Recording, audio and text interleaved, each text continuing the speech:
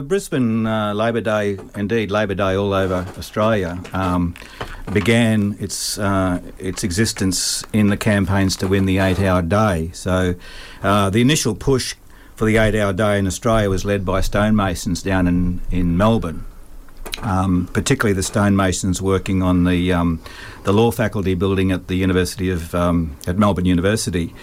So they, first of all, in the 1850s, they tried to talk the construction bosses into agreeing to an 8-hour day, and when talks broke down on that, there was one British immigrant and former Chartist, James Stevens, who was working on that construction site at Melbourne Uni, and basically he organised his co-workers and said, we're going to walk off.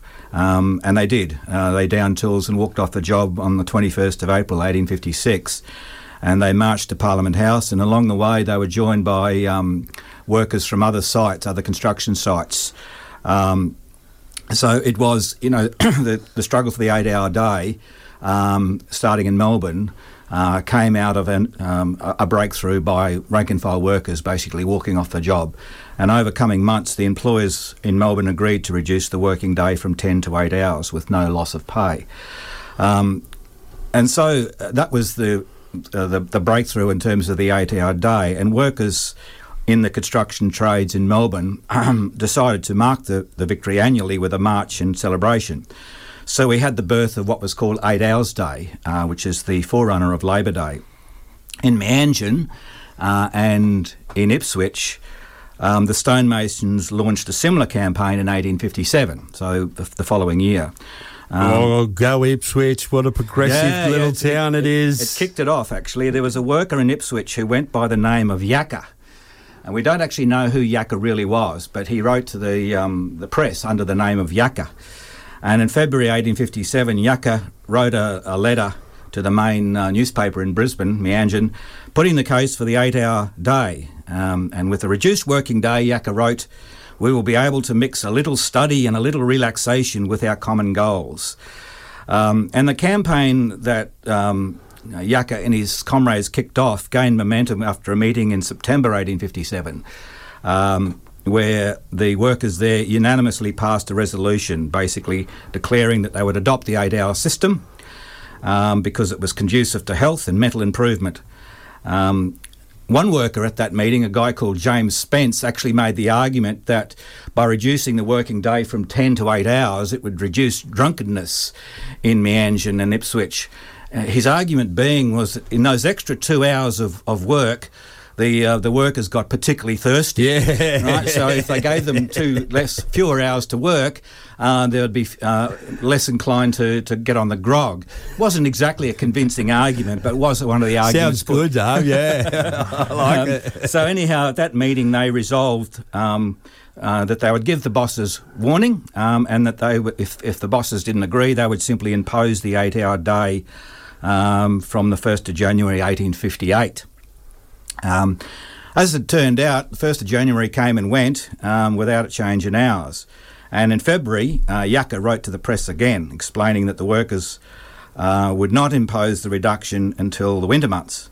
But as it turned out, things moved rather faster than Yakka had anticipated, because on the 3rd of April, a notice appeared in the local press declaring that from the following Monday, work in the building trades would commence at 8 a.m. and finish at 5 p.m. with 1 hour off for lunch. And so it proved to be the case. From the Monday, the 5th of April, 1858,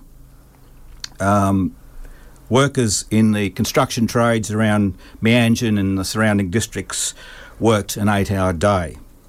So they won it in Melbourne in 1856, and the construction workers won it in Meanjin and Ipswich and South East Queensland generally in 1858.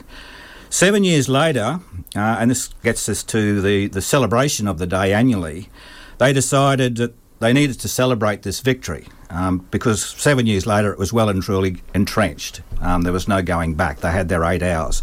So they decided it was a worthwhile thing to celebrate each year.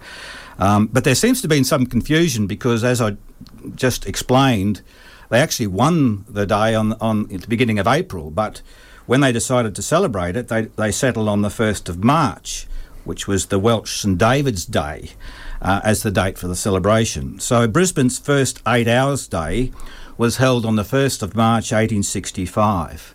So the march on the weekend marked the 157th year since the first Labor Day event in Brisbane. And in only 2 of those years has there not been a march. Last year because of COVID, and in 1942 because of the Second World War. I just wanted to talk a little bit about the workers, the different groups of workers involved in the 19th century around this. In some accounts of the history, it's implied that in those early years, the 8-hour working day was limited to workers with trade skills in the construction industry. Well, this wasn't actually the case. They certainly kicked it off. But workers across many sectors began agitating for the shorter day, and some groups were successful. A week after the first march in 1858, a letter appeared in the press supporting 8 hours for women in the clothing manufacturing industry in Meanjin. And in the same year, the blacksmiths demanded the 8-hour day. Perhaps the most impressive story came from the railway navvies. In late October 1865, workers building and repairing the railway line from Ipswich out to Toowoomba and then west from Toowoomba to Dalby walked off the job. Again, a workers' initiative, not coming from the leadership. They walked off the job, insisting they would not return until they had won an 8-hour day with a wage of 8 shillings per day. And they walked this, as I said, late October. They had good reason for their demand at the time, and I checked the figures. It was 43 degrees Celsius in the sun. So no wonder 43 degrees. 43 degrees. So no wonder they were motivated to say, no, this is too much. We want an 8-hour working day. So there would have been people suffering from heat stroke while working those long hours. And you also have to remember that a lot of these workers doing these manual labouring jobs had come from the UK. And a lot of these guys on this job, they were fairly recent migrants from the UK. So their bodies wouldn't have adjusted. Yep, they're coming from the UK. And they're wearing wool. Yep, and that's right, and they're working in the sun, 43 degrees, yeah. That's a serious health risk. Absolutely. So they walked off the job, and up to 300 of them paraded through the streets of Toowoomba chanting 8 hours work and 8 shillings wages. And within 2 days, work along the entire line had stopped. And they went along the line and they pulled out every group of workers working on that project. And they actually formed a group called the Working Men's Committee, and they issued a manifesto calling on fellow workers throughout the colony to fall in and join the 8 hours movement so that a 10-hour day would never be heard of again. And they declared that they would not end the strike until their hours were reduced. And part of their manifesto read, "We do not live for ourselves alone. We live that posterity, as well as ourselves, may reap the benefits of our labours." And after a week on strike, they won. They went back to work with the 8-hour day. They didn't get their increase in wages, but they won the most important thing for them, and that was a reduction in their working day. So here's a group of so-called unskilled workers, not with trade skills, but manual labourers, winning the 8-hour day. And similarly, in 1876, the labourers at the Brisbane dry docks walked off the job and struck until they won the 8-hour day as well. So the important point here is that it's not just the tradespeople in the construction industry who had the 8-hour day. Other groups were coming out and going on strike and agitating for it, and in some cases winning it. So momentum began to pick up for all workers to have a reduction in the working day. Just another little bit of the history that's worth mentioning. The origins of marching to the exhibition ground. This weekend, the march ended at the exhibition grounds, and that's been the case in recent times. And that actually there's a long history of that. In fact, the exhibition grounds has been the destination for Labor Day marches in Brisbane for most of the history. There's been some parts of the history where people have marched to somewhere else. There were a few years back in the 90s where we marched to Musgrave Park. There were a few years where we went to Albert Park up the top of Brisbane. Some years we went to Roma Street Parklands after it was built. For most of the history, the exhibition grounds has been the destination. And that started, in what I've been able to ascertain, that first started in 1878. So the committee that decided on marching to the exhibition grounds in 1878 included delegates from the stonemasons, the ironworkers, the carpenters, the plasterers, the labourers, the dry dock men, the quarrymen and the shipwrights. So again, it emphasises the point that there were skilled tradespeople there, but there were also labourers from the docks, from the railways and so on, and they were all involved. But the most prominent absence, it seems to me, is there were no women workers represented. I did notice when you were reading that all out. I was waiting for you to say the women workers. Yeah, no. So there were those early committees and those early Labor Days. There was no representation of women workers, and there were prominent groups of women workers, particularly in retail. They called them the shop girls, and also in the factories making clothes, dresses and so on, and they called them the factory girls. So even back then, retail workers needed a militant fighting union, huh? That's right, yeah. So even though it had been raised right back in the early days with that letter to the press, it wasn't really until the beginnings of the 1890s, with the formation of the Brisbane Women's Union, that you got a concerted push for a reduction of hours for women workers. And there was also a Royal Commission that looked into the conditions and hours of work, including those groups. And lots of evidence came out about the appalling conditions and so on that women had to work in.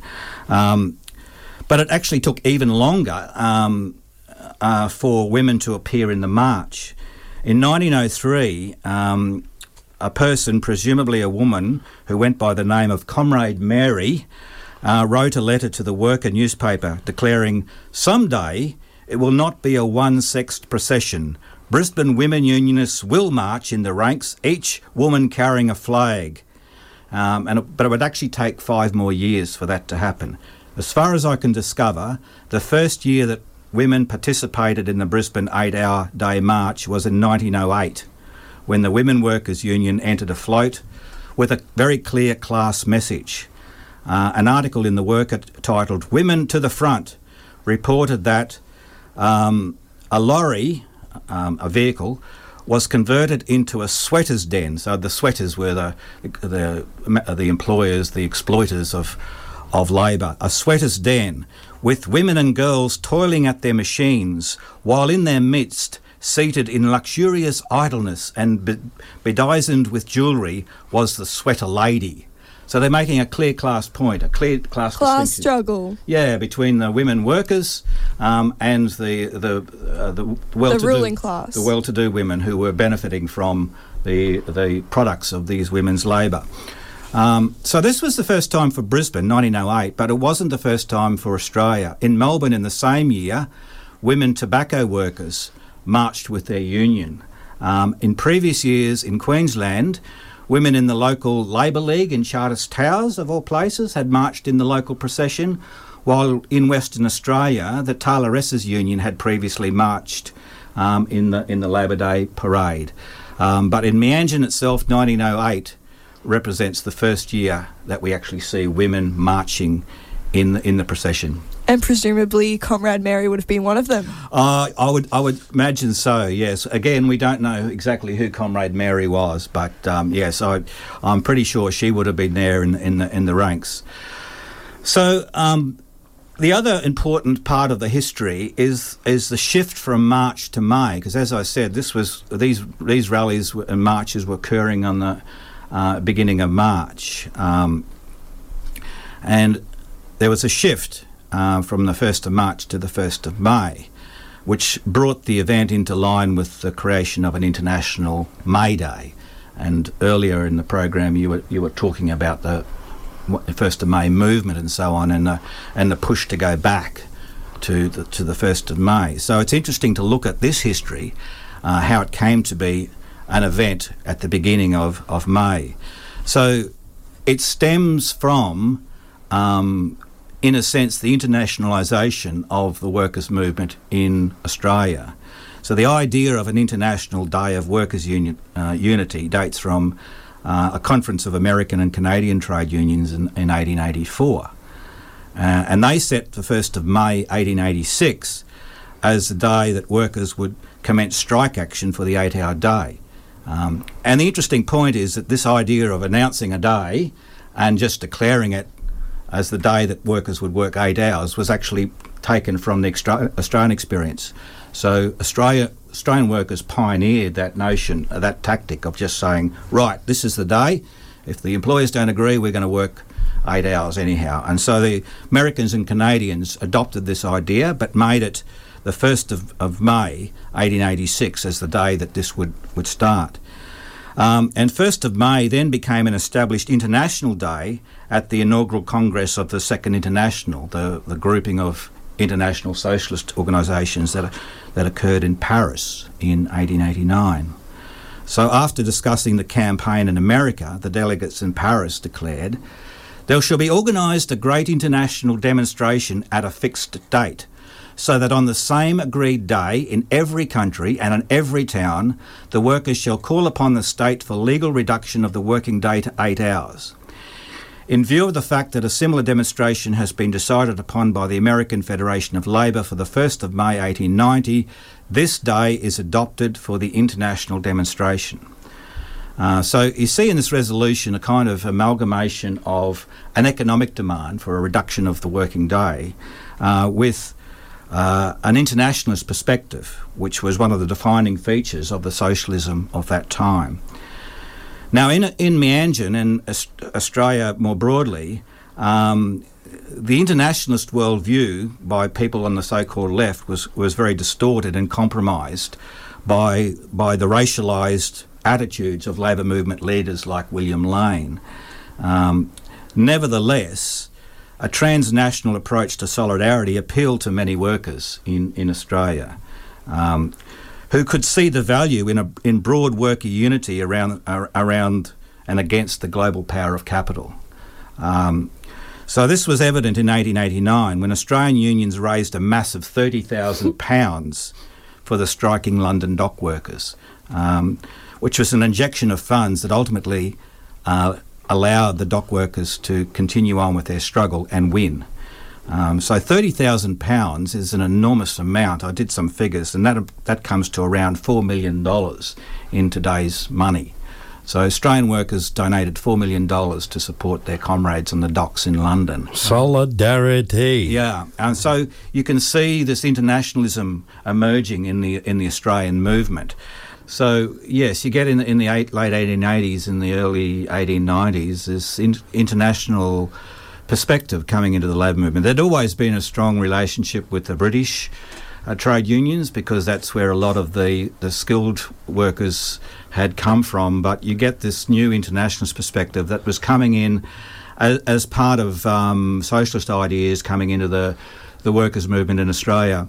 One of the crucial events that Jackson just reminded me of off air was the Haymarket massacre in Chicago. So I mentioned the struggle in America for the 8-hour day. 1886, I think it was. There was a large demonstration of workers in Haymarket Square in Chicago, which led to a major confrontation with police. A bomb went off. To this day, no one really knows for certain who was responsible for that. But a number of people were injured and a number of cops were injured and killed.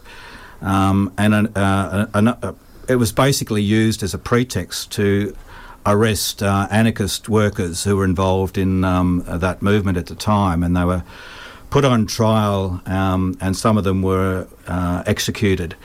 That event, in terms of the socialist groupings in Australia at the time, including here in Meanjin, had a profound impact. And I think it cemented this notion that workers of the world had one cause. And so you get this spread of this internationalist perspective amongst the workers' movement. And as I was saying before the break, this had an appeal to particularly workers who didn't have trade skills, because if you didn't have trade skills, the only thing you could really rely on to improve your situation was your own organisational capacity and the capacity for solidarity from other workers. So this notion of a transnational workers' movement had a lot of appeal. So it's not surprising that you get workers without trade skills being at the forefront of this movement to recognise May Day as the Labor Day in Meanjin, and indeed the first place in this country where May Day became the day of workers coming together and celebrating and demanding improvements was the striking shearers and roustabouts and other workers in Barcaldine in 1891. So the first May Day in Australia was held by those striking workers. And the press reported that 1,340 workers, 618 of them on horseback, assembled at their strike camp outside Barcaldine, and this is on the 1st of May 1891, and they proceeded through the streets of Barcaldine behind the banner of the Australian Labor Federation. And the press reported that in the procession, every civilised country, and of course that's a very loaded word because in their minds that excluded a lot of people and a lot of workers, but nevertheless they said that every civilised country was represented in that there were Russians there were Swedes there were French workers, Danish workers and so on. And the press report said that this shows that Labor's cause is won the world over, foreshadowing the time when the swords shall be turned into ploughshares and liberty, peace and friendship will knit together the nations of the earth. So that's 1891, and that's, again, workers themselves taking the initiative and holding the first May Day rally and march in Australia. 2 years later, in 1893, Meanjin unions shifted their procession from March to May with a view, as they expressed in the paper, of getting more into harmony with the labour movement through the world. So 1891 in Barcaldine, 1893 in Meanjin. We get May, the beginning of May, and particularly the 1st of May, May Day, being the day where this event occurs. The change of date, however, didn't bring about a change of name. It was still known as the 8 Hours Day. So in keeping with the international struggles for a shorter working day, which was a focus on 8 hours, the name remained the 8 Hours Day. But by the 1900s, it was increasingly being referred to as Labor Day. And there were two reasons for this shift. On the left, I think activists were arguing the name needed to be broadened to reflect the wider concerns and aspirations of workers, and especially given the fact that many workers by that stage had already won 8 hours. For example, in 1916, a left-wing worker and trade unionist, Norman Freeman, wrote to the Labor press arguing for the change of name. 8 Hours Day, he contended, typifies conservatism in the ranks of organised labour, and no such element must be allowed to encumber the glorious movement which works for the emancipation of the workers. And he supported the... I like the sounds of him. Yeah, yes. Yeah, I think he was all right. And he supported the change of name from 8 Hours Day to Labor Day. But ironically, the Conservatives were also happy to embrace this change, for it allowed an ambiguity to creep into the meaning of the day. Calling it Labor Day rather than May Day allowed the event to be closely associated with the Labor Party and not just the labour movement as a broad movement of workers. Indeed, there were, and in fact still are, Labor Party people who claim it as their day, So from a left perspective, Freeman would have been better served arguing for a change to May Day in keeping with the rest of the world. But anyhow, from May 1922, 8 Hours Day in Brisbane became Labor Day, and that name has been with us ever since. And the catalyst for that change, the final kind of straw that forced the change in name, was the winding up of the old 8 Hours Day Committee and a new Trades Hall Council taking over the running of Labor Day. And here's the beginning of this history of conflict and contestation in Labor Day. And I want to concentrate on that a bit, because I think it's important to understand that despite the rhetoric that this is supposedly a day of worker unity, it's always been a day of ideological and political contestation, and that was there right from the beginning of the change to the name Labor Day. And the transfer of control from the old committee to the Trades Hall Council came about. There was an attempt moves were made to amalgamate 3 union organisations at the time, 3 separate bodies. There was the Brisbane Industrial Council, which had renamed itself the Trades Hall Council. There was the Trades Hall Board, which was a body that basically controlled the Trades Hall building.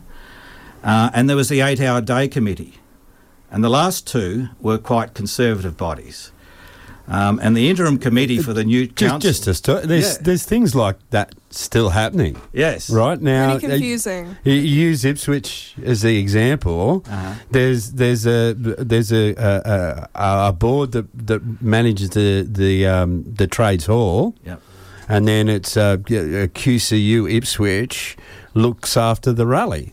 Yes. So you got these 2 different organisations in the same space, so to speak. Yeah, that's right. So in the case of Meanjin, the Trades Hall Board and the 8 Hour Day Committee were organisations very closely aligned with the Labor Party and with the unions that were close to the Labor Party, particularly the Australian Workers' Union.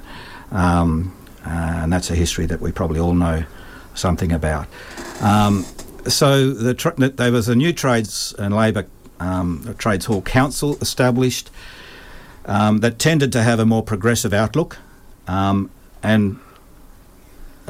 essentially made the other 2 organisations very nervous. So one of the sticking points for all organisations merging into the Trades Hall Council was the rules of the new council debarred sitting members of Parliament from holding positions. And this particularly upset a fellow called George Lawson, who was the president of the 8 Hour Days Committee. And he was also happened to be a Labor member of the Legislative Council, the upper house in the Queensland Parliament. More generally, the Conservative unions aligned with the 8 Hour Committee and were reluctant to join a peak organisation where more progressive perspectives were dominant and which were often critical of the Labor Party. But the Trades Hall progressives stuck to their guns, and they appealed directly to the rank and file of the unions by calling a mass meeting in June 1920. And up to 400 workers turned up, and after a lively discussion, they fully backed the new Trades Hall Council. So as Labor Day approached in 1921, there was still no resolution to this conflict.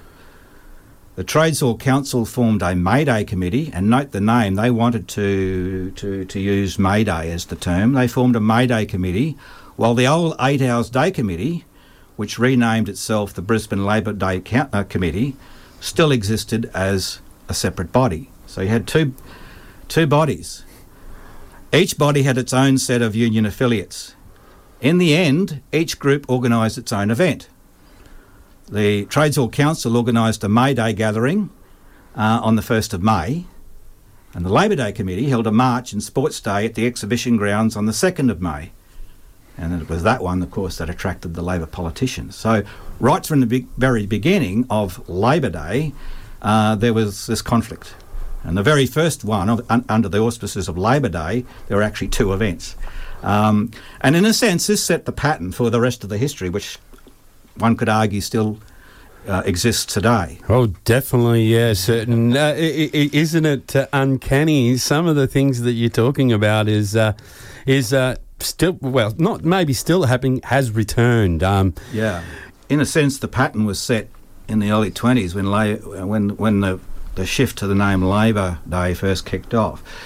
But in 1930, the situation in a sense was reversed, because if you recall, the story of 1920-21 was about the Trades Hall Council being the progressive body, being opposed by other conservative bodies within the union movement that were very closely aligned with the Labor Party. Well, in 1930, the situation was reversed. So you had the Trades Hall Council, by then renamed the Trades and Labour Council, still controlling Labor Day, but by now it had become the conservative body, closely allied to the Queensland Labor government at the time. And by then, the perceived threat came from the Communist Party and the unions with communist leaderships. That year, 1930, a communist contingent marched through the city intending to join up with the main Labor Day procession. And the Labor government set the cops on them with batons, and 4 members of the communist contingent were arrested and charged with disrupting the peace. Jeff, other than the police side of things, Yeah. that happened in Sydney on Saturday, Okay. where there was a second movement, the May Day 1 movement, that is dominated by communist leaders of the trade union movement down there, and they commandeered their own march and then joined in with all the others. Yeah. Wow. That's extraordinary how, there's... this discussion has been fantastic, because maybe I could use an easy phrase here and say, we haven't learnt from history. Yeah. That's right. So 1930, communist contingent, intent on joining the main parade, set upon by police with batons, 4 members of that contingent charged with disrupting the peace. So, and this was a period of heightened class struggle. Remember, 1930 is around the height of the Depression. A lot of those workers in the communist contingent were unemployed workers, and the Communist Party played a very significant role in organising unemployed workers. And they were, making demands against the state Labor government around support for the unemployed. The irony. Sorry, you've seen Jackson and I look at each other. The ironies here is amazing. Yeah. So that's 1930. In 1931, it happens again. Communists were set upon by cops when they attempted to march on May Day, on the 1st of May, which was again separate. The main parade was on the 3 days later. But when communists attempted to march on May Day, 1st of May, they were again set upon by the police. So I want to leap forward now to 1948, because the same thing... It'd be the height of union membership in around after the war. So that period in the post-war era is the height of union membership, but it's also the beginnings of the Cold War. And this is the most dramatic split of all in the history of Labor Day in Queensland.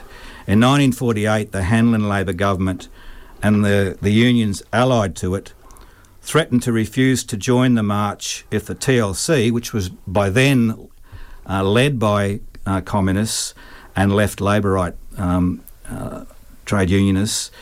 So the Hanlon Labor government and the right-wing unions threatened to refuse to march if the TLC organised Labor Day parade allowed the Communist Party to participate with banners and placards that were in any way critical of the government. So the AWU was one, of course, the union that was most heavily involved with the Labor Party and on the right of the industrial movement. The AWU General Secretary Clary Fallon declared his union would not join any march controlled by communists. On the day, a small contingent of AWU members did march, but not officially behind the AWU. And the event was boycotted by the Labor Party and the Conservative unions. In 1949, that boycott was even stronger. And then things came to a head in 1950 when the march permit, which had to be issued and approved by the police and so on, was issued to the AWU-ALP-dominated Australian Labor Day Celebration Committee, which was a rival body set up in opposition to the TLC's Labor Day Committee. The Celebration Committee was also given permission to use the exhibition grounds. So this effectively wrested control of the event from the Trades and Labour Council and put it in the hands of this Labor Day Celebration Committee, which was run by the AWU and unions on the right.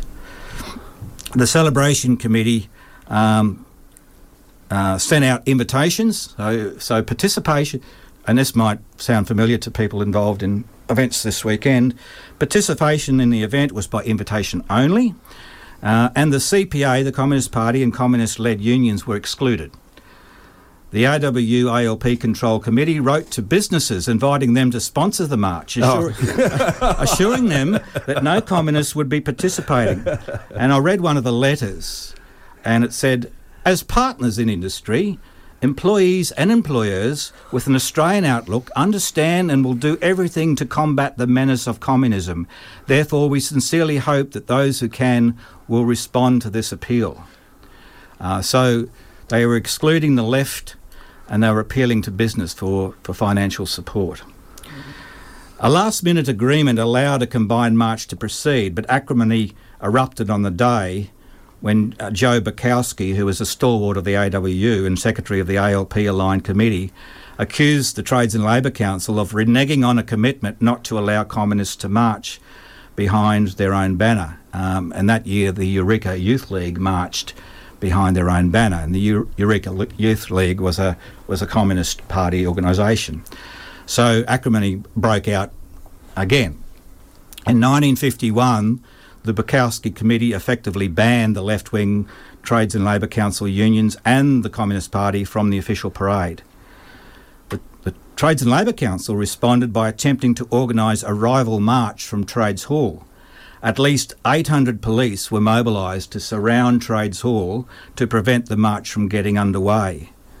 And they couldn't march because they were outnumbered by the 800 police officers. Yes, they brought them in from all over the countryside. Oh, wow. And mobilised them to surround Trades Hall to prevent the TLC from organising their own. Would that have been a Labor government in play? That's right. So this is the Labor government of the day, and that settled the issue. From then right through until the early 70s, this alternative committee that had been set up retained control of Labor Day events.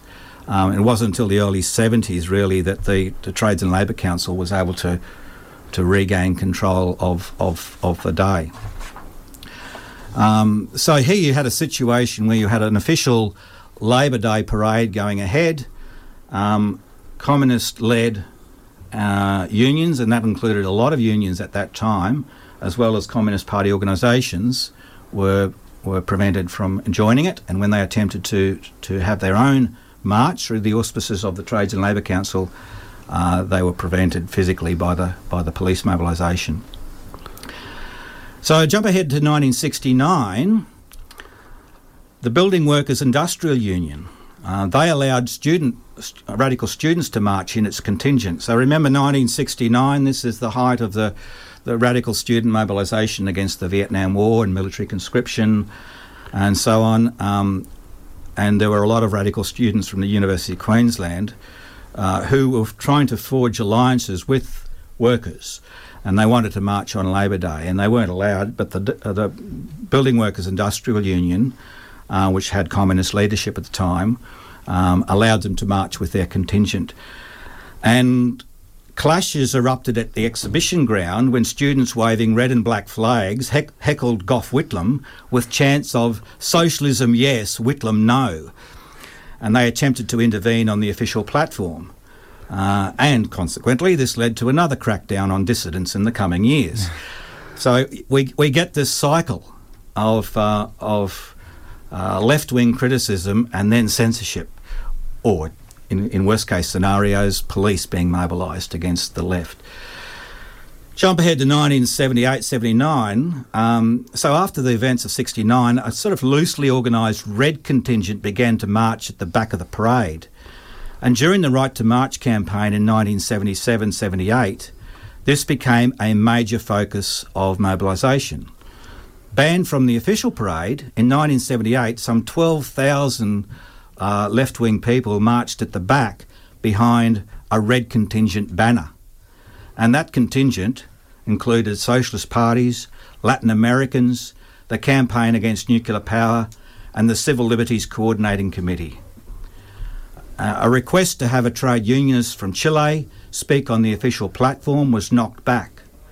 Women stormed the platform, the official platform, and Megan Martin, one of the radical students and also a member of the Communist League, spoke through a megaphone. The officials cut the power off. So Megan spoke through a megaphone to the people assembled there. The next year, the Red Contingent organised its own platform within the exhibition grounds, and more people gathered around it than listened to the official speeches. When prominent socialist unionists, one of the prominent socialists unionists who spoke at the Reds platform was later beaten up by goons as a payback. And in those years, 78, 79, the red contingent at the back was actually larger than the official contingents in the parade. And ever since then, a red contingent has marched at the back, except for this year when again a ban on outsiders was imposed under the pretext of COVID. And for that history, 1978-79 and the red contingent, I want to thank Ian Kerr, because it's not easy to tease out that history, and Ian was involved and others that I've spoken to, and so a lot of those details I want to thank Ian for. But that was 78-79. And so ever since then, there's been a red contingent, as I say, but not this year. And now I'll come to what Bill's been waiting for, 1986. In 1986, 1985 and 86, there was a major industrial dispute going on in Queensland, which you may be aware of. It was the CQEB dispute. Electrical linesmen employed by the South East Queensland Electricity Board were sacked by the government for resisting an attempt to impose individual contracts on them.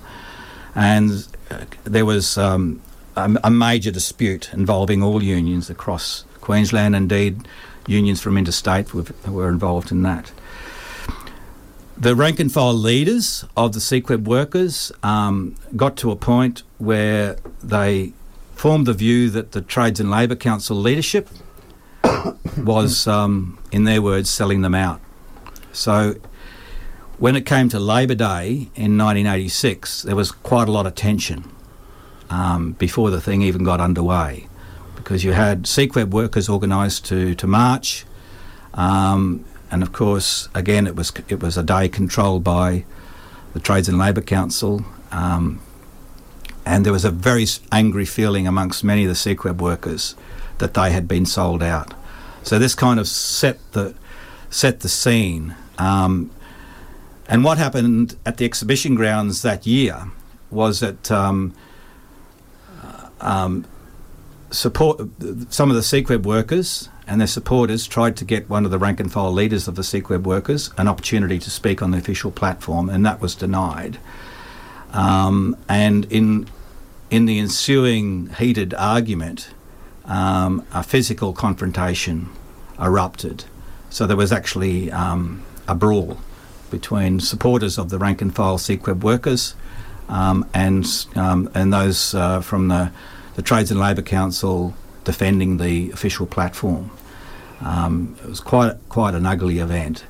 In fact, I won't name her, but a great comrade of mine, still proudly retains the jacket from that day with the sleeve torn out as a memento of events on that day.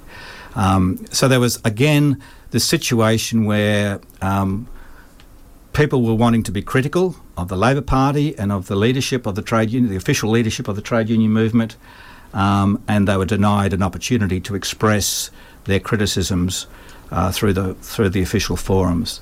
And it seems to me this is, again, this pattern in the history. And the pattern can be summarised as the Labor Party versus its left-wing critics.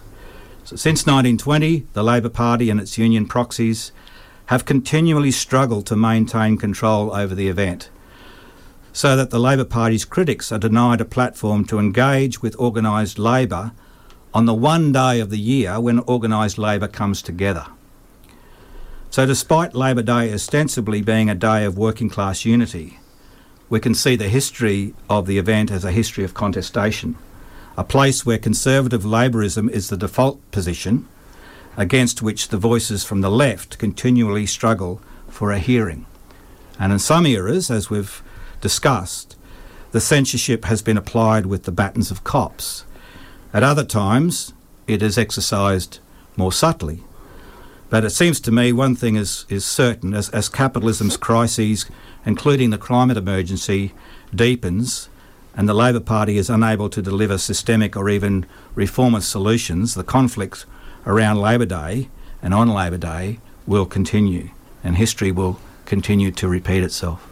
The ALP continue to pretend they are for the working class. Through the QCU and under the guise of COVID, they attempted to restrict the march to registered unions and the ALP as part of the greater union movement. It is important history, and it's important for workers and particularly trade unionists to understand where this day has come from. It's come from the struggles of workers, initially for the 8-hour day and then over time for other concessions and other improvements, and it's been part of an international movement since the beginning of the 1890s. We need to recognise the international nature of the day. One of the things that I noticed yesterday, there was a very large contingent of Colombian workers. That was excellent. They did an interview on the show. Yeah. And that's the spirit of international solidarity that we need to revive on Labor Day. We need people who are speaking from different perspectives about struggles that are going on and so on. So, yes, I think it's an important day, and by understanding the history, we can understand why things like the way it transpired this weekend occurred. This is not out of the blue. This is part of a long pattern, and the history helps us to understand that, and it helps people maybe look for other ways for the day to be organised and for the day to be presented.